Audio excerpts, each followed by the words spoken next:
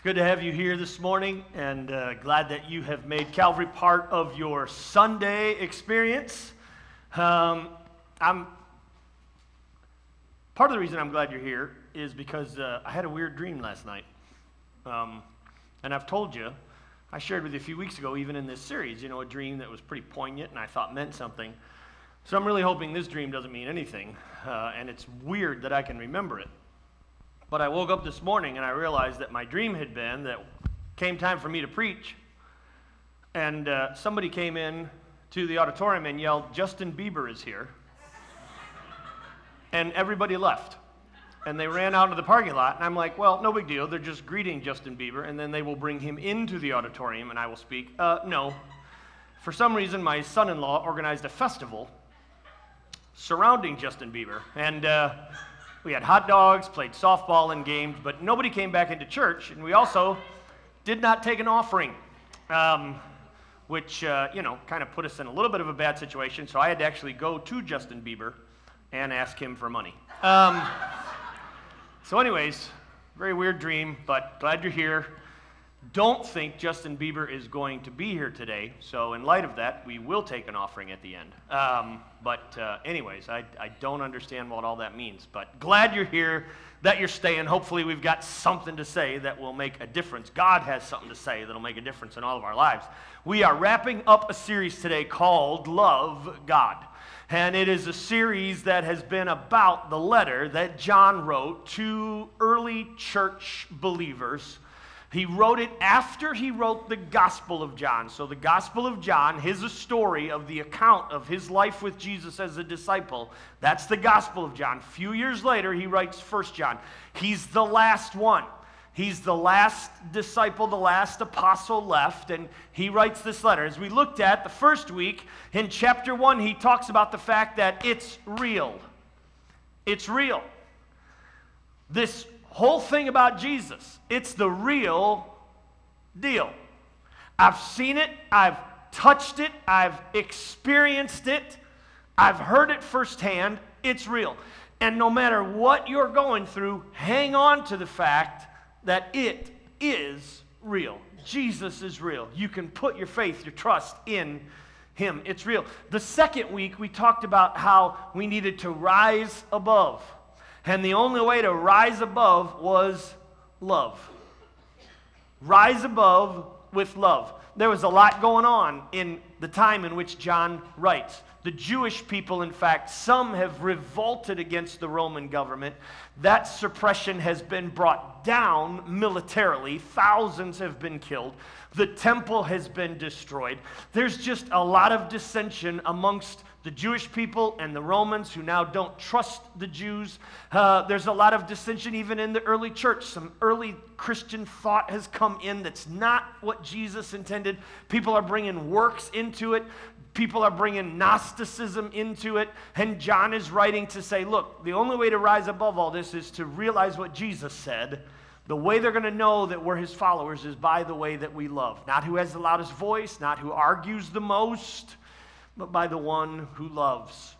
And then last week, we talked about remember. And we kind of zeroed in on one scripture verse, and I shared with you some of the experiences of the week that I had had and some of the difficulties that people were going through.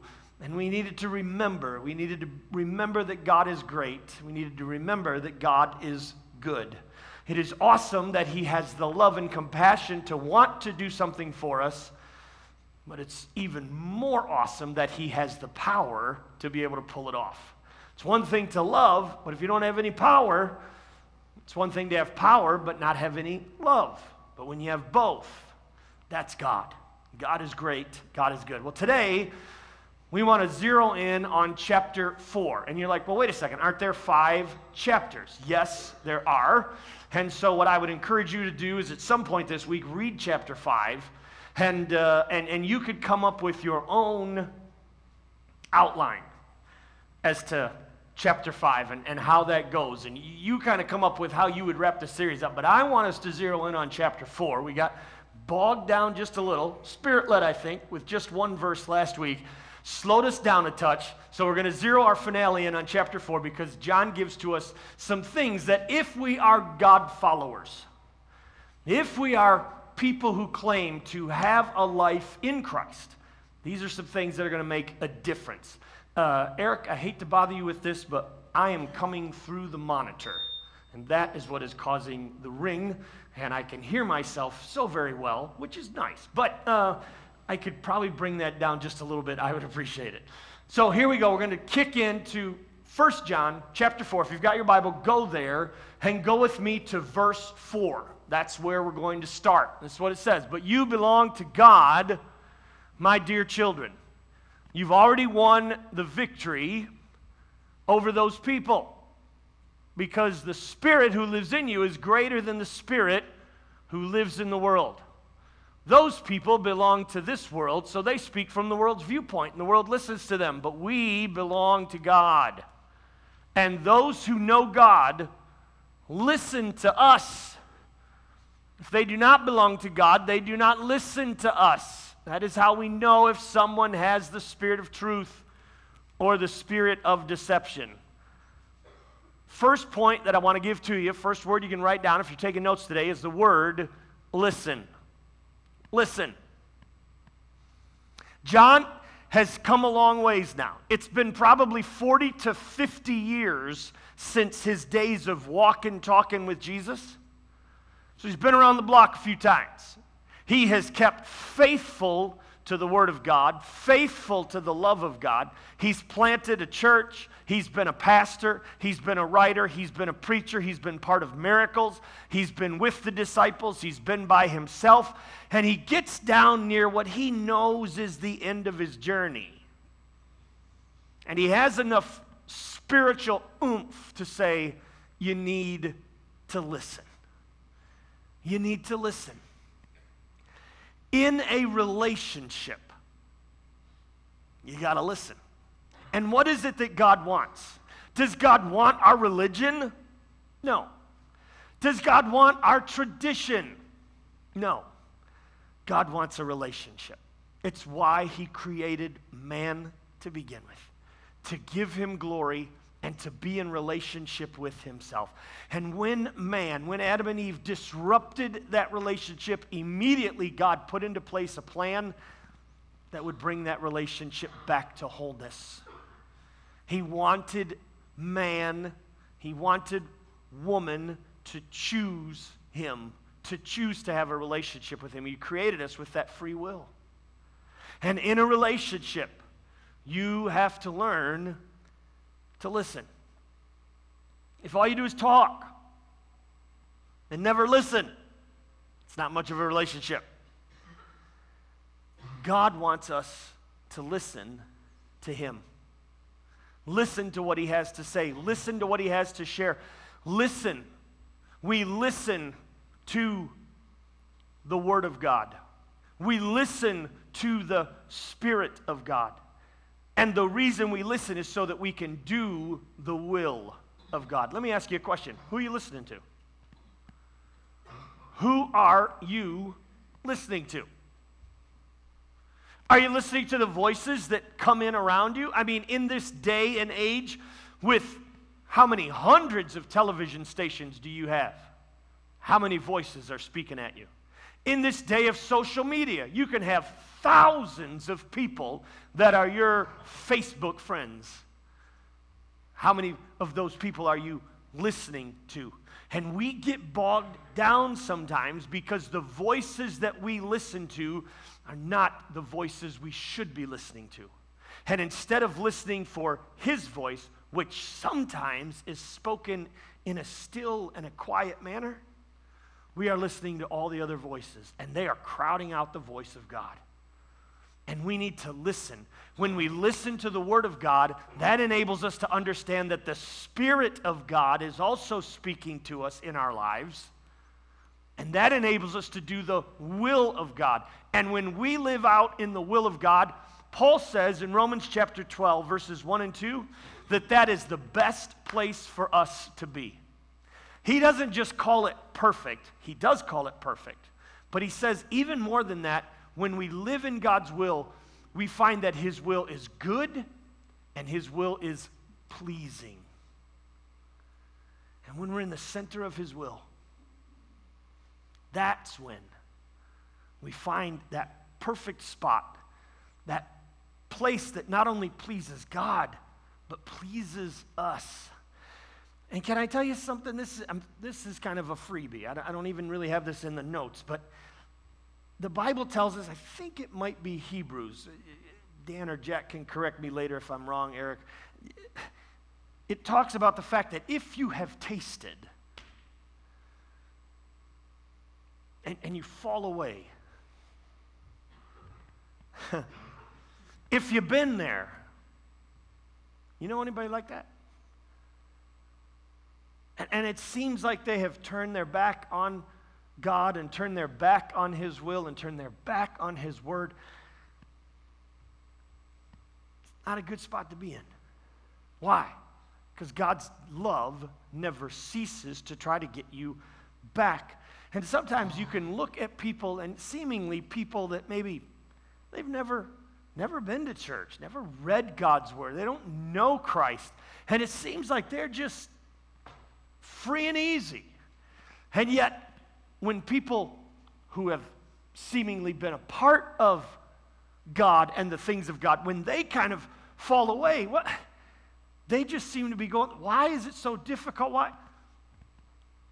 Because they know there's something down deep that never quite goes away. This is where I'm supposed to be.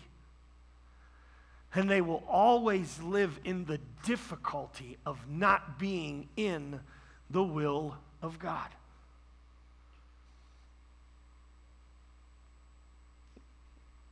I've seen enough people in my life who probably knew that God had placed a call on their life, and they decided not to listen to that call on their life, and they have struggled with life ever since. It starts with listening. Listen. Who are you listening to? Prioritize listening for God. Prioritize it. Make it a priority. Make it an important part of your life. And then put yourself in a position to hear from God. I hope and trust and pray and believe that you can hear from God when you are here. In fact, I've kind of staked my life and my livelihood on the fact that this makes a difference. But this is not the only place where God speaks to you. God doesn't want to speak to you on Sunday and then go 6 days with no talkie-talkie. And then we'll come back on Sunday and we'll speak again. He wants communication even tomorrow, on Tuesday, on Wednesday. If you put yourself in a position to hear from God, you will hear from Him. And He will speak to you, especially if you know Him. He speaks to you in so many different ways. I can't get into that. He has spoken to me in a movie theater. Not necessarily when I'm watching The Passion of the Christ. He spoke to me through that, but there are other movies, and all of a sudden you just find yourself, and there's something about the Spirit of God where He can use things. Now, know this, the will of God can never go against the Word of God. Okay? The will of God can never go against the Word. So you can't come and say, well, I really kind of feel like God's leading me, and then share something that goes totally against what God's Word says. Can't happen. It's impossible for God to do that. His will cannot go against His Word. But if we will listen for Him, we will hear Him speak. Sometimes you got to shut the other voices down, but listen. And John says, if you know Him, you're listening. He keeps going. Dear friends, let us continue to love one another, for love comes from God. Anyone who loves is a child of God and knows God. But anyone who does not love does not. Do you see where John's getting just a little older? Where he's getting just to the point where he says, you know what? I don't really care what you think. I'm going to put down what I know. It's going to hurt you a little bit. I'm going to step on your toes, but here goes. Anyone who does not love does not know God. So you can say, evidently, well, I'm just not a loving person. Okay. John says, you don't know God. Anyone who does not love. Now, have you ever heard the phrase, well, I love them, but I don't like them? Come on. Well, I love them, I just don't like them. Well, John says, look, if you love, love is from God. Love is God. It's his essence. So if we're really God followers, if we're really God's people, it's almost like we cannot help but love. And he says, if you don't love, then please, please stop claiming to know God. Because Jesus said they'll know you're my followers by the way that you love. God showed how much he loved us by sending his one and only Son into the world so that we might have eternal life through him. Now, if you're having any question as to who wrote this book, okay, because it's not signed, but if there's any doubt, just read that verse and you realize that at that point, John stopped writing and he thought back to another portion of Scripture that he had written. John chapter 3, verse 16, for God so loved the world that he gave his one and only Son, that whoever believes in him will not perish but have eternal life. He just kind of reshapes that verse. God showed how much he loved us by sending his one and only Son into the world so that we might have eternal life through him. This is real love, not that we loved God. We can't be patting ourselves on the back saying, oh, yep, I love God. I'm a pretty good person. He says, come on, man. That's not love. Real love is the fact that he loved us. And he sent his Son as a sacrifice to take away our sins. God showed us his love. God sent us his love, wrapped in swaddling clothes, laying in a manger. Grew up to live a perfect life, but then sacrificed that life so that we could know the forgiveness of sin. So that we could know eternal life. Love. Love. Are you a follower of Christ? Do you claim to have a relationship with God? Then we listen and we love. But he keeps going. Now, you know what? Actually, before I get to that, let me just mention one more thing. Love means that we love God. The second thing it means is that we love ourselves.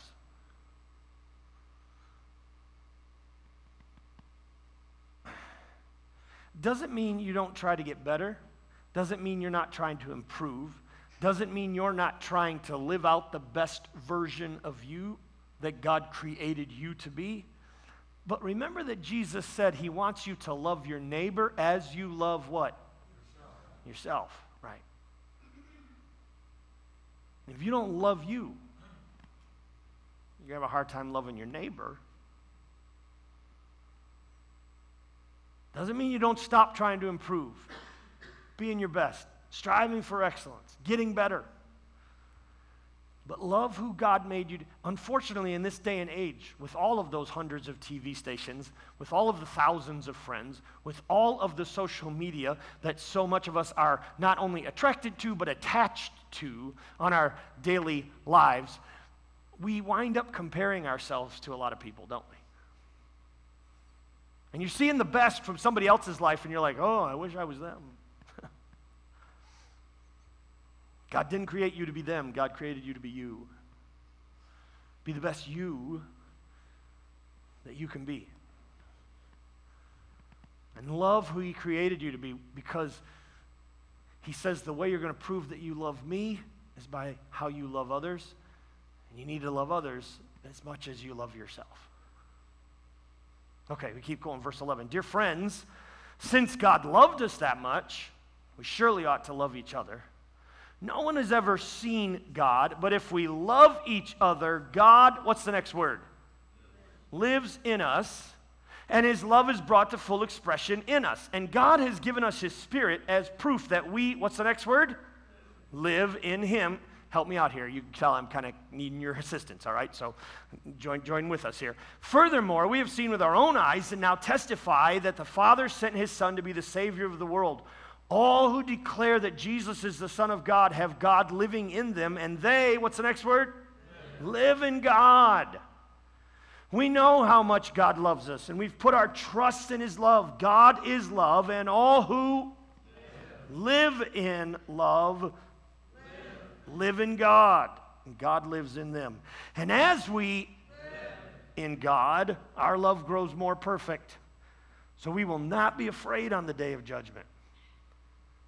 But we can face him with confidence because we, like Jesus, here in this world.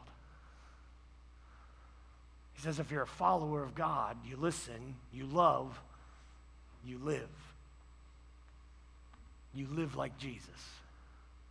Now, are we ever going to get to that place of perfection? No. But that's what we pursue.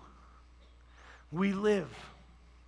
We live to be the best version of us that we can be. We live to have the fullest life that God allows us to have. Jesus himself said in John chapter 10, verse 10, I have come to give them life and life to the full. He wants you to enjoy life because you were created to give God glory. That's what your life is for. How awesome that John in this portion of Scripture gives us a purpose for living. He gives us a purpose. We live to try to be like Jesus. We live for the glory of God. We live to let God's glory shine through us. We live to make a difference in other people. Live. Live. Monday morning, live your best life. How many of you live for the weekend? You live for Friday. Tomorrow you'll be like, oh, only 4 more days. We've even named a certain day in the middle of the week because it just kind of helps us get over the hump. It's called Hump Day. Oh, Wednesday. Now I can see the end of another week. We've got to get to Friday. And we've kind of erased Monday, Tuesday, Wednesday, and we leave Wednesday. Monday, Tuesday, Wednesday, Thursday. We just kind of like, well, just get those done with. Get me to Friday. No. Live life to the full, even tomorrow, so that when your feet hit the floor in the morning, you can say, this is the day the Lord has made. I will rejoice and be glad in it. You don't even know what the day's going to bring. But you're going to rejoice in advance for what God's going to do and the life he's given you to live, because you're going to live it to the best of your ability for his glory. We live in him. You love God? You claim to be his follower? Then we listen. We love. We live. And there's a final thing here that John gives to us in this passage. He says in verse 18, such love has no fear because perfect love expels all fear.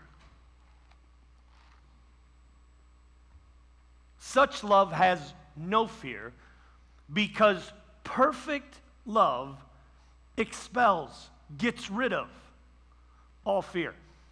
What is the only perfect love that has ever existed? The love of God. Right? And so John is saying that perfect love gets rid of that fear, pushes out that fear. Paul, the apostle, would say to his young son Timothy, when he was writing to him, he says, God has not given us a spirit of fear, but of power and love and sound mind. Perfect love gets rid of that fear. And the more that we allow the love of God to become part of our lives, the more we can expel that fear from our mind and our heart. Even in this day and age, I mean, we're facing, I'm sure you've seen the news and every, breaking news. Of course, every night they have breaking news, it seems like. On 11 o'clock hits, and they have breaking news right at 11:01. But everything's breaking news, and all the major, they're covering this coronavirus. And we've had the first death in the United States. It's a little scary, a little frightening. Now, I would say to you, number one, I would say that we listen. We listen to our leaders. We listen to those who know more than we do, okay? Medical people know more than I do about medical things. I can sound very authoritative and knowledgeable. I don't know squat, okay? And neither do the American people. Did you realize I made a joke about it a couple weeks ago? But 38% of Americans believe that the coronavirus is actually related to Corona beer. That was on CNN, 38%. I'm like, ay, ay, ay. Now, evidently, there are some people who feel that the remedy for the coronavirus is Corona beer, but that's another story. Here's the deal. You need to realize nearly 5,000 people have died from the flu, regular flu. 5,000 people. That's a lot. So we need to be listening for those precautions too, right? You need to be taking care of yourself and all that good kind of stuff. But you can't help, again, when you hear the voices, it's a little frightening. So, doesn't mean that you're not prepared. Doesn't mean that you're not watching. Doesn't mean that you're not doing everything you can. But John actually does say to us, hey, look, this perfect love can help diminish the fear. Because while you may not know all about tomorrow, and you may not be able to control tomorrow, you can know the one who does control tomorrow. And so John says this perfect love that God gives, it can cast out that fear. This really wasn't the point. I just wanted to throw that out for you. Then he says, we love each other because he loved us first. If someone says, I love God, but hates a fellow believer, that person is a liar. For if we don't love people we can see, how can we love God whom we cannot see? And he has given us this command: those who love God must also love their fellow believers. If you are a God follower, you need to listen, you need to love, you need to live, but you also need to let go. Let go. Let it go, let it go. You gotta let it go. You say, let what go? He says that we can't hate. Hate is not a part of who we are as believers in Christ. And here's the deal. I've known people, and I think you've known people too, who at one point professed love for someone. There was a relationship there. And now the person that love was professed for, now there's hate. I hate that person. I hate that ex. I hate my mom. I hate my dad. I hate my sister. I hate my brother. I hate, and maybe it's somebody else, somebody at work, somebody that lives near you. How does hate become part of our lives? Let me give you an example as we close, and I'm going to use marriage, but I need you to understand that this example can be for any relationship. And this is what John is saying. You can't claim that you love God and hate somebody else. You can't hate a believer in Christ and claim that, yeah, I love God. Cannot happen, doesn't exist. So I want JD and Kim, I've asked them if they would help me out on this illustration. And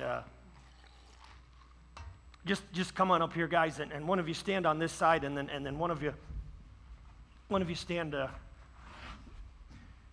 right on one side and right on the other side. They're kind of standing right in the midst of, here's this garden, okay? This is representing our relationships, okay? And God, when he first created, what did he do? He created a garden, and he put two people in there. He gave relationships. There's something about relationships in a garden that God brought together. And so Adam and Eve were part of that. Well, so this is a married couple. But again, this can go to any relationship that we're talking about. And what happens? Well, what happens is everything starts out great, okay? So JD and Kim, they're just got married, and, you know, they're happy and all that kind of thing, and everything's going great. And I'm just using examples, okay? I don't know this, all right? I'm just using examples, okay? But let's just say that JD was, you know, when they were dating, he was the life of the party.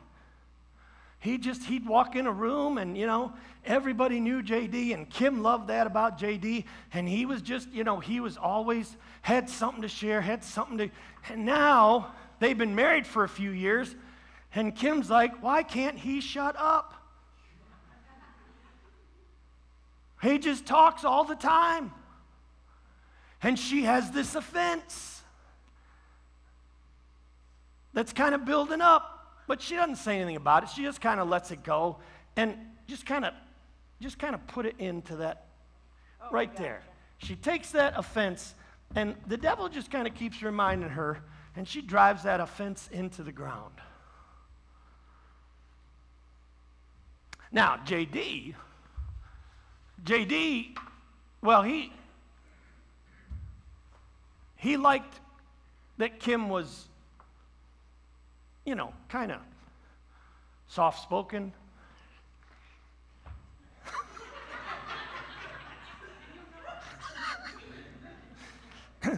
He liked the fact that, you know, she always kind of referred to him and asked him his opinion and everything, but she was, you know, he liked the fact that she was quiet and that kind of thing, but now he asks her questions and she doesn't respond. She's always on her phone, she's always busy, and she just doesn't have time for him, and he's like, what in the world? And he takes that and he drives that offense down into the ground.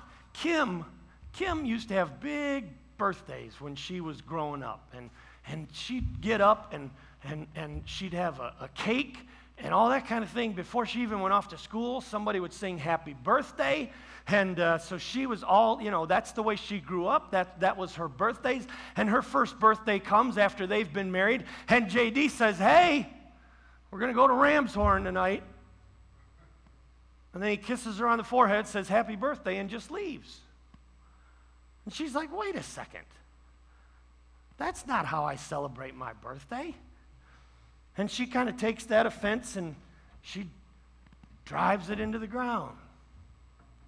And you're like, well, come on now, Kim, you know, grow up. I mean, it's Ramshorn. It's a good meal. But, you know, she keeps getting that brought up, keeps remembering that, keeps thinking about that.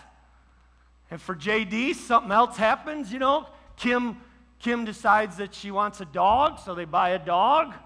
And JD's the one that's taking out the dog and taking care of the dog and feeding the dog, because Kim's off selling cars all the time. And then she wants another dog, and then, wait a second, that's my life. I'm sorry. I'm sorry, I got a little too personal there. Drives that stake into the ground. And it's one thing after another, and we keep driving these offenses. Colossians chapter 3, verse 13 says, make allowance for each other's faults and forgive anyone who offends you. Remember the Lord forgave you, so you must forgive others. And the problem is, there are these little things that just keep bothering us, and before you know it, Kim is here, and JD is back here, and they've allowed these offenses to drive a wedge in between them. And what started out as just a small thing now has grown into a wall that divides people that said that they loved each other. Still want to go to Ramshorn? What do you got to do? And here's the thing, for some of you, you've got probably some relationships where there's some walls.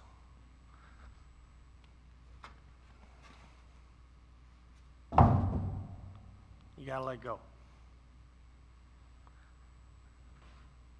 You got to, what do you got to do? Let go. Kim takes one out. She's like, I'm not going to let this get in between us. You got to let it go. JD takes it out. One brick at a time, one plank at a time, one thought at a time. You've got to let it go. Why? Why do we let it go? Because if there's one person who should have been offended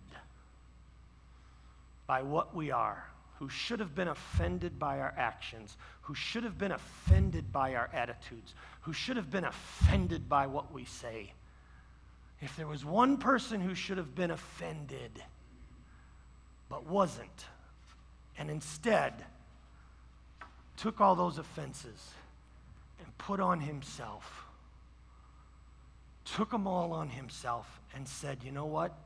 If you'll trust in me, I'll let him go. And he's the one whose example we have to follow if we really love God. Thanks, you guys. Give them a good hand, would you?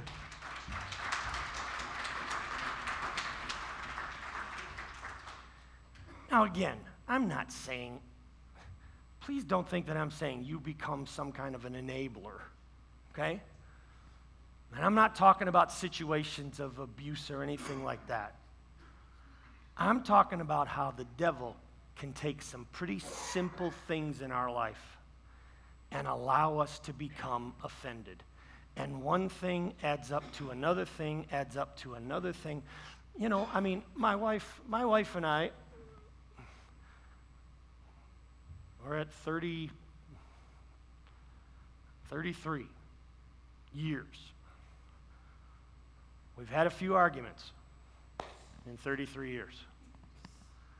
A couple times where we have disagreed, okay? She believes that shopping is a spiritual gift. I have looked through Scripture and have yet to find it. It's kind of fulfilling to her.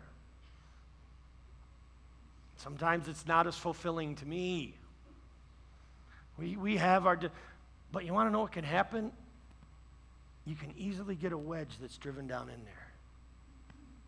And all of a sudden, a relationship that once was a marriage, a relationship between parents and kids, a relationship between siblings, a friendship, somebody at work that you used to hang out with and go to lunch with, somebody at school that you used to share a locker with, but something happened and you took, they took, he took, she took offense. And instead of letting it go, we build a fence. And there's division. John says, if you are a follower, you claim to be a Christian, you've got to let those things go. And John would know. Because even when there were 12 of them walking with Jesus, there were some times when they got offended. John and James were part of that. It was their mommy that wanted one on the right hand and one on the left hand of Jesus. And the other disciples found out that, and they were like, who do they think they are?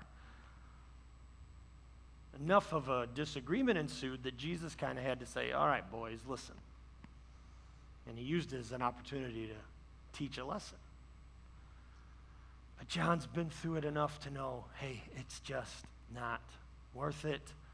Let it go. Let it go. Follower of Christ, we listen, we love, we live, we let go. Can you give that back to me one time just so I know you've got it? What's the first thing we do? We listen. Then we love. Then we let go. You'll never hear that song again without thinking of this message, will you? Let it go. Yeah. Bow your heads together with me in prayer. Father, easier said than done. And I am mindful of that. So oftentimes, Lord, what we have to let go is, I think, unintentional. Sometimes, Lord, it's unmet expectations, but it's also expectations that we've never mentioned and we haven't communicated. So help us to be mindful, Lord, of what is on us to start with, what we need to let go of. And Father, may we find ourselves, if we claim to follow you, may we find ourselves endeavoring to listen more with our heart, with our head, endeavoring to love you more and show that love by loving others, endeavoring to live for your glory, and endeavoring to let go. Let go. We want to make a difference, Father. We can only do that in your strength and your power. So we pray for that, and we thank you for the promise of it, that you who live in us is greater than anything else that's in the world. May we claim the victory that we sang about earlier because of that. We thank you, Lord, for loving us, for meeting with us here today. In Jesus' name, and all God's people said, amen.